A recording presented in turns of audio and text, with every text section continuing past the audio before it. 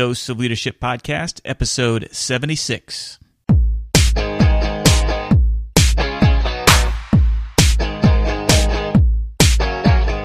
Welcome to another episode of the Dose of Leadership Podcast, the show that brings you inspiring and educational interviews with today's most relevant and motivating leaders. Each episode is dedicated to highlight real-life leadership and influence experts who dedicate their lives to the pursuit of the truth, common sense, and courageous leadership. And now, here's your host, Richard Ryerson.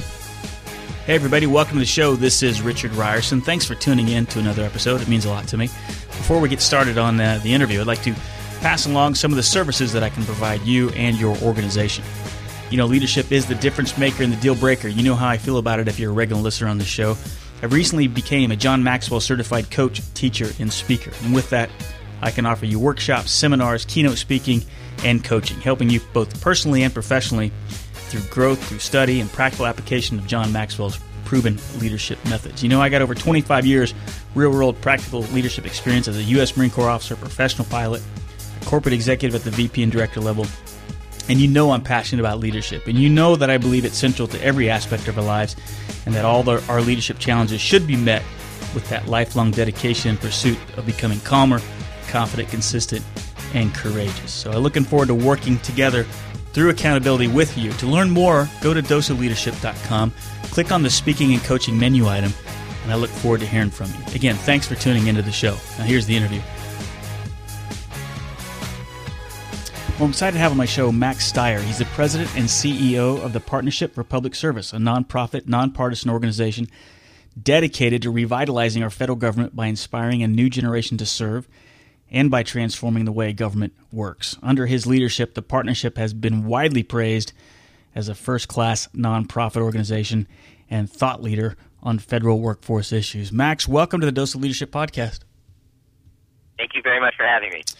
Well, you know, it's interesting. There's so many things, and one of the benefits of doing this podcast is that I learn about many organizations I never even knew existed.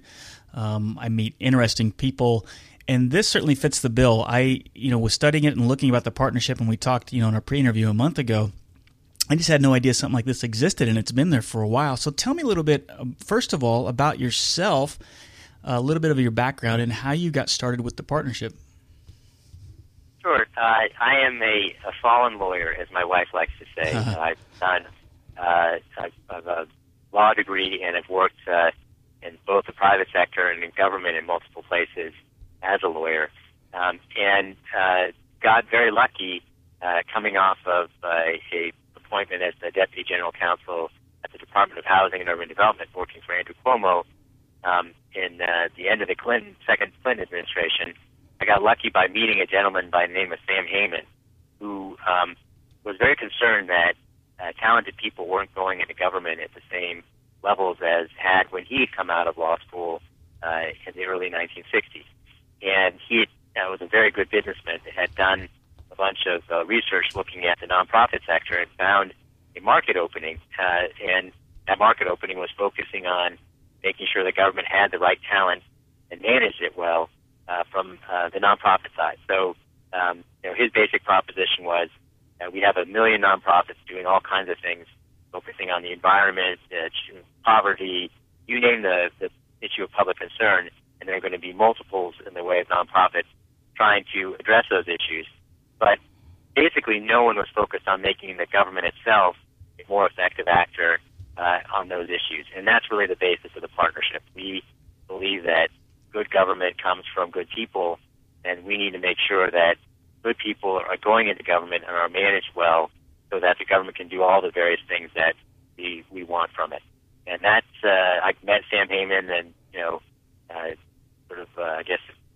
beginning of 2001, he and I clicked, and I put together a business plan, and we were off to the races at the end of that year with the Partnership for Public Service.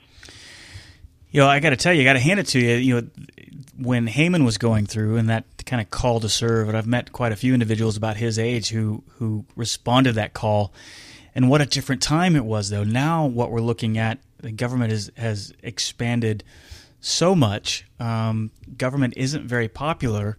How do you deal with those challenges? Because I think from the outset, someone looking outside in, like myself, would say, well, this is just another bureaucracy that's trying to promote big government. What is your answer to that? Well, you are 1,000% right that it is a very challenging endeavor that we are taking on here. And I think the answer that I would offer you on the substance is we have one government. We have one tool for collective action, and we pay our taxes to that entity. And we can either sit back and criticize it, or we can take ownership of it and try to make it what we want. And that's what we're trying to do here. The partnership is not about bigger government. It's not about smaller government. It's about effective government. It's about smarter government. Yeah, I like that. So our view is bigger or smaller, that's a matter for the political process to resolve. But everyone is going to agree that they want something from our government, and it may be the most basic national security issues. It could be more than that. But whatever it's doing, we should want it to do well. And it will not fix itself. It hasn't fixed itself. And the whole purpose of the nonprofit sector more generally is to engage on issues of public concern from the private sector side and to help try to address those issues, not to replace the government, but to supplement the government. And fundamentally, we believe that we ought to be committed to making our government the best government we possibly can, both so we can compete globally, but also so we can get the best return on our tax dollars. Yeah, I mean, I like it. It makes sense. And I guess that what was kind of encouraging when I found this is that this isn't about, like you said, bigger government. It's not necessarily about smaller government. I like what you said there about more effective government.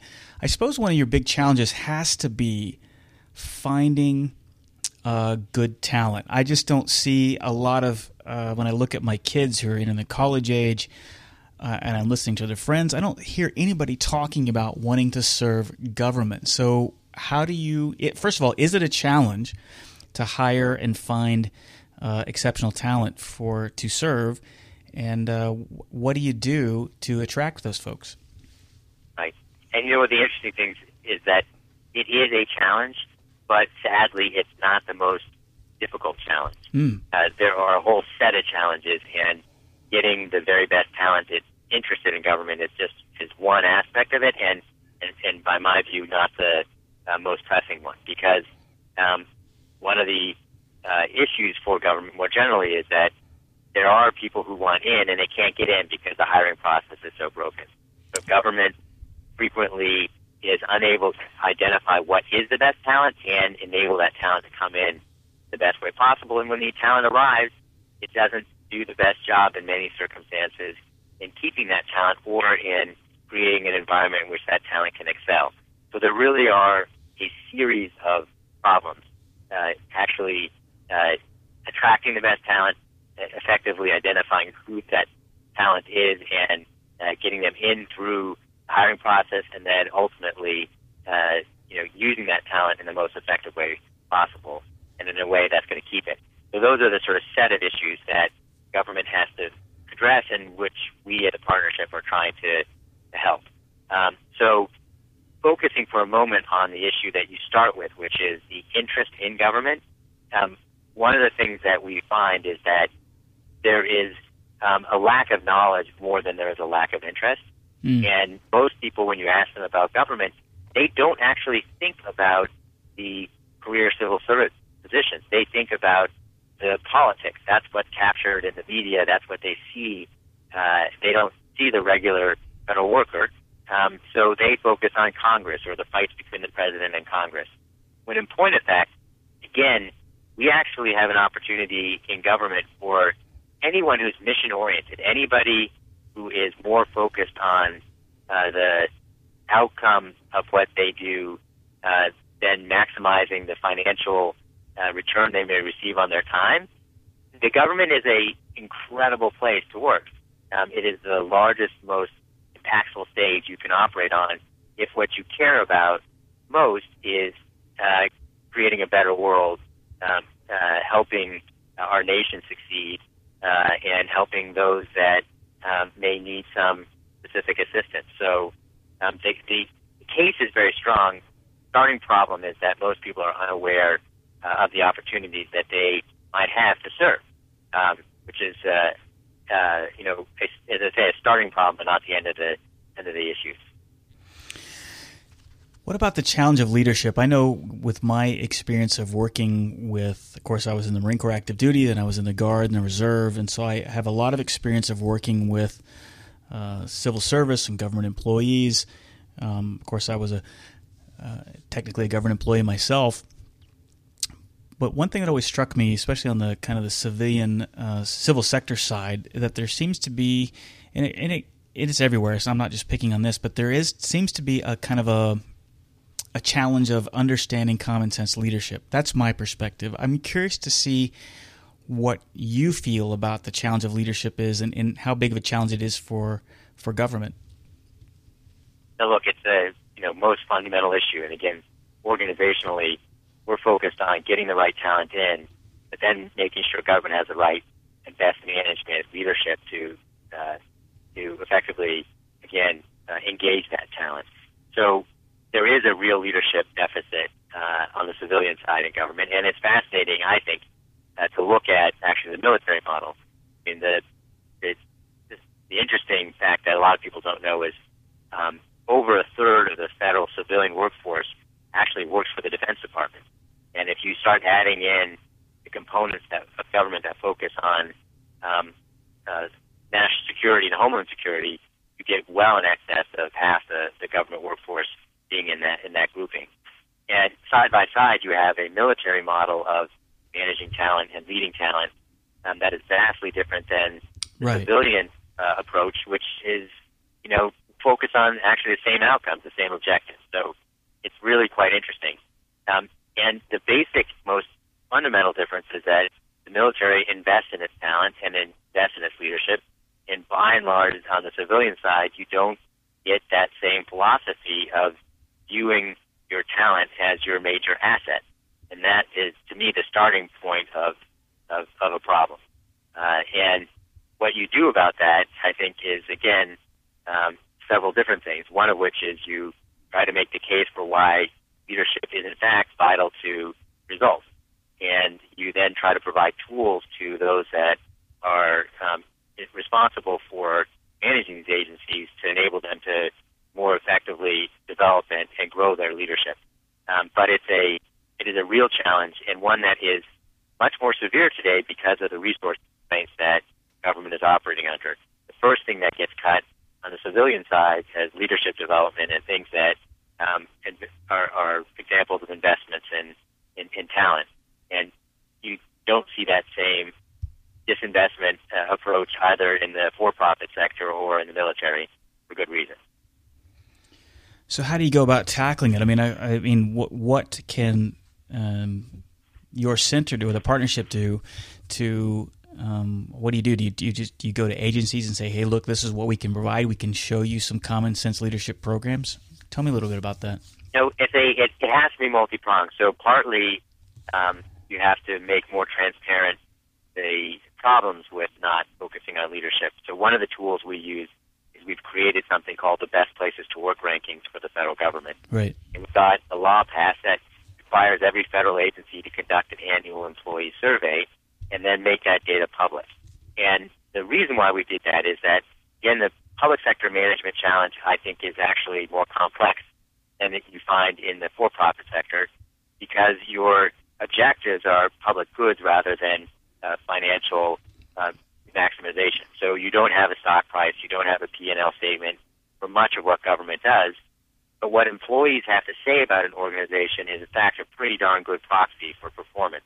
You see that both in the for-profit sector and, I believe, also in the public sector. So we've created these rankings that have now become, I think, a pretty public accountability metric for leaders in government. And therefore, when leaders come in, senior leaders, and ignore their responsibilities to manage effectively their workforces, that shows up and they can be dinged and called on the carpet by either Congress or the president or the press or other stakeholders for their for the lack of attention to something really so critical. So, one of the things, as I say, we've developed is the Best Place to Work rankings. It's been a really powerful tool in driving the kind of attention towards the effective management, effective people management that we think is so important. We need outside stakeholders to be speaking up as well. And I think, again, one of the unfortunate features of the federal government is that the leadership group is in office for a very short period of time. Average tenure of a political appointee, opposed to the president, is on the order of 2 years. So these folks are in charge for so little time that they are not incented to focus on what they should be, which is making their organizations run better. They're focused on short-term issues like crisis management and policy development, not on the execution of that policy, but just on proposing it. And one of the things we need, therefore, are external stakeholders who speak up and hold the leadership team accountable for that longer term. And again, we hope that the business community, that nonprofits and others will see that they have something real at stake at making their government, making their government a better managed environment. And that's another thing that we're attempting to do as an organization, is to create that constituency for effective government that is largely absent today. Guys, it seems like it'd be awfully difficult to get noticed. I don't know. I'm trying to just picture the environment that you're dealing with on a day-to-day. But as a CEO, how do you get heard with all the bloat and the noise that's going on in the Beltway there? It's very hard. And again, it's not the natural inclination for people to be focused on operational issues, which is what we're really about. And again, it's totally fascinating. You see the business community, when they engage with governments, they focus on policy, even though when they're obviously dealing with their own issues, their investment ratios are the opposite. It's all about execution and operation and not about the idea. So the answer is that we do a variety of different things. One of the important things as a nonprofit, I believe, is we have a very aggressive and well-developed communication function here, and we get upwards of 6 billion media impressions from the work we do, and which is a lot for a small nonprofit, because I believe, particularly in Washington, if the tree falls and no one's there to see it and it doesn't look right, then it makes no difference. So if you do your report, and it's a great report in the substance, but it gets no attention in the media, that no one pays attention. So we try to marry really good policy advocacy with very effective communication, and we try to identify champions that we can help, engage to get real stuff done. Part of it is focusing on things that are in fact possible to get done and demonstrating that change is possible. And as you suggest, none of this is easy, and there's no sort of short formula for it. But in general, we're focused on trying to make sure that we get as much media attention to the reforms that we want, that they are practical, that we identify things that are bright spots that are already taking place, and that we build on relationships that we grow over time. And at the end of the day, we succeed because we have an incredibly capable and well coordinated team of people here at the Partnership for Public Service. We walk the talk. We believe that good government begins with good people, and we believe that good nonprofits, begin with good people too. So we were, identified as one of the top 5 nonprofits to work for by the Nonprofit Times. We do our own staff surveys every year to make sure we listen to our employees and that their voice, helps lead the organization, and we look for ways to create value for everyone involved. How do you encourage creative thinking with your team and in your organization? I think the most important thing we do is make sure that everyone recognizes that they own this place. So I believe that we will get more meaningful creativity if people here understand the full vision, the full strategy of the organization, and if they feel a real sense of ownership of the objectives that we and they have set. So, to my mind, the more people own, the more likely they are to put themselves out, to give that discretionary energy to find ways to do things better.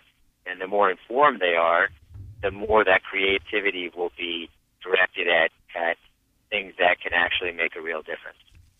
So, lots of communication, lots of, effort to make people feel and in fact be, aware, knowledgeable, and responsible for the success of the organization.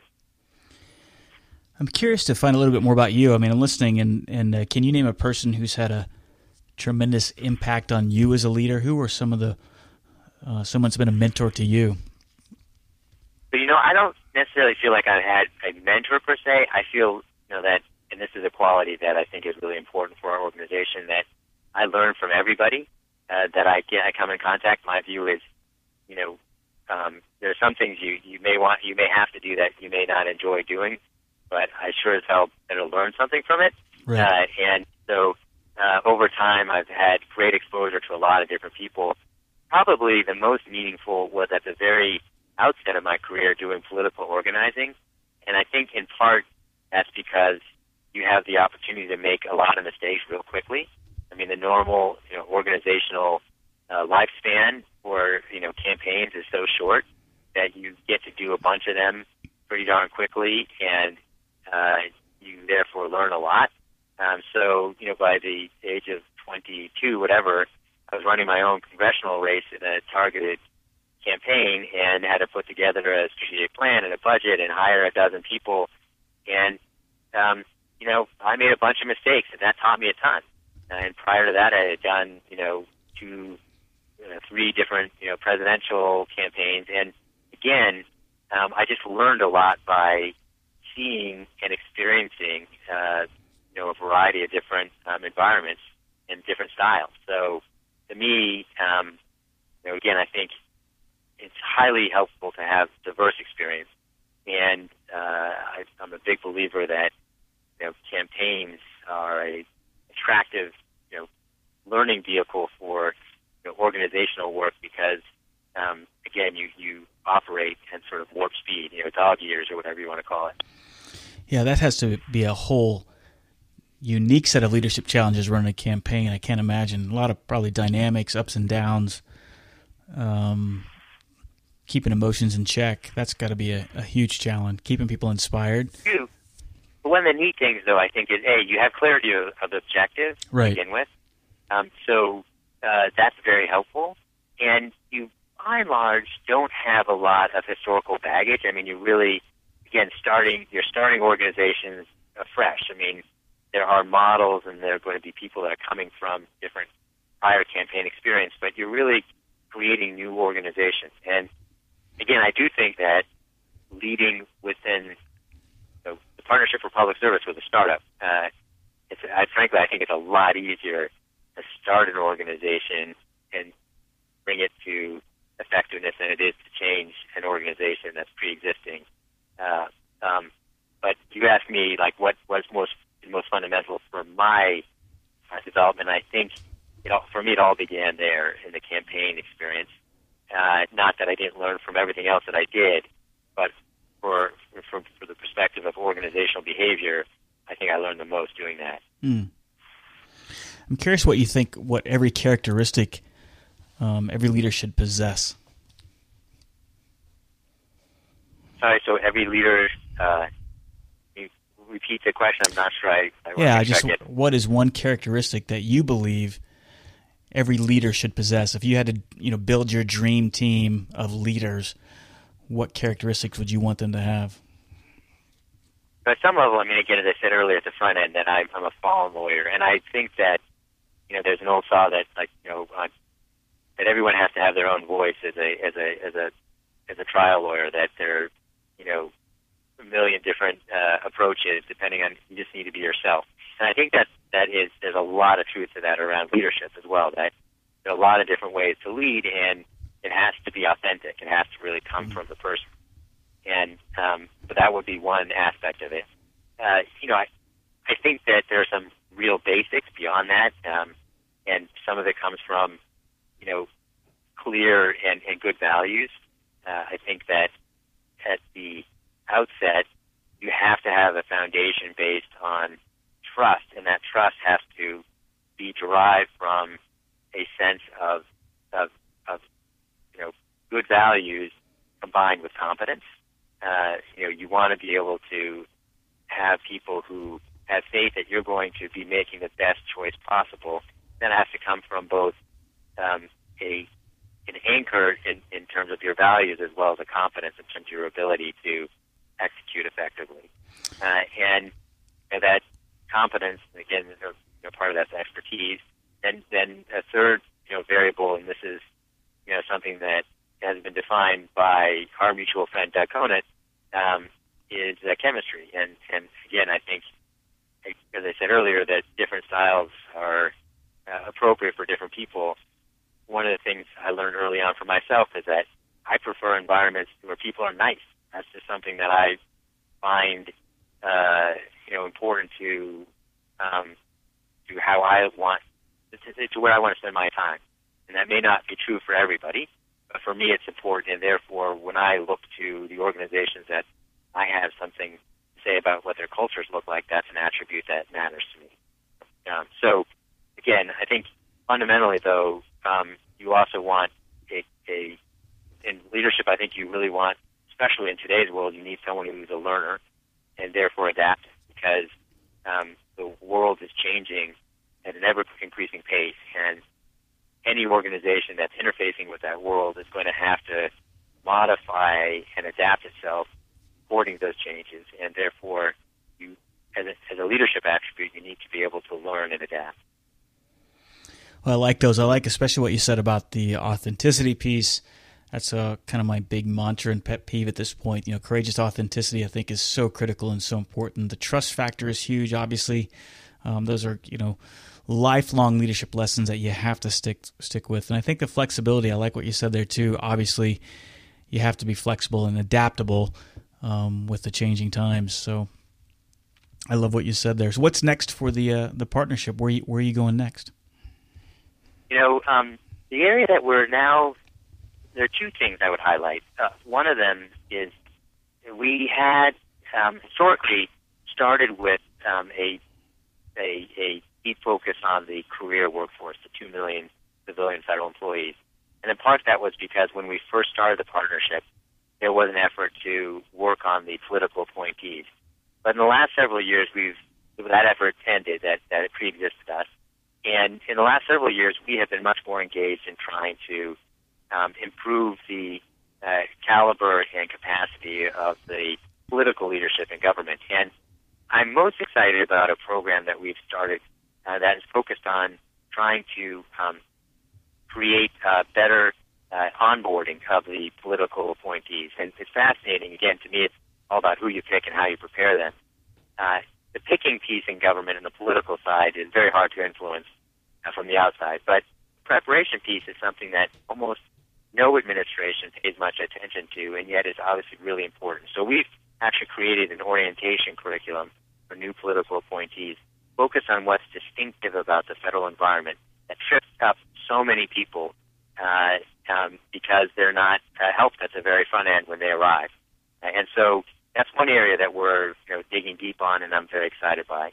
And the second, and this is something that Doug Conant is helping the partnership on in particular, is trying to create a business constituency for effective government, recognizing again that business has a lot at stake at government working right, but by and large businesses focus on getting their policy preferences rather than also paying attention to how it is that government executes its work.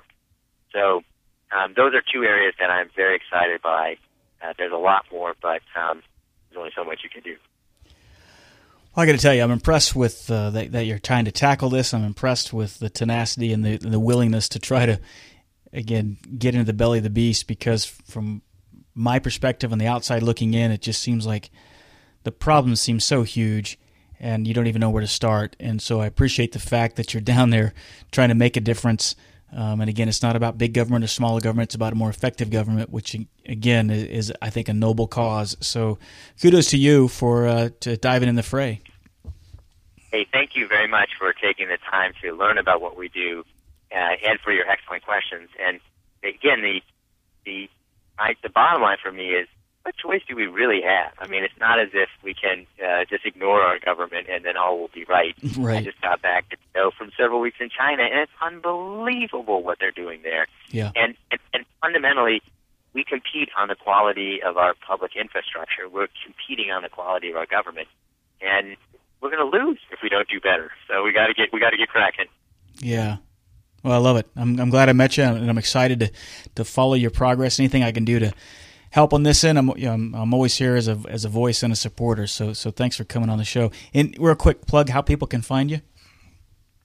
Very easy. Our website is www.ourpublicservice.org.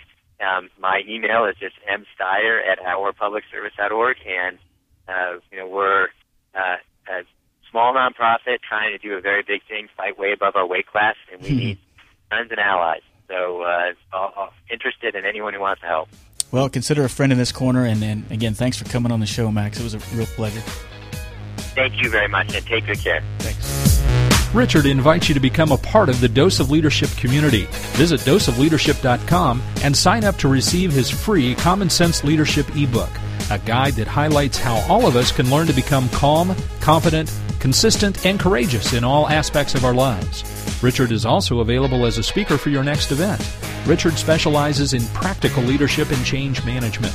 He has a philosophy of inspiring everyone to think and act like a leader, which is based on timeless natural principles and common sense. You can get more info by visiting doseofleadership.com.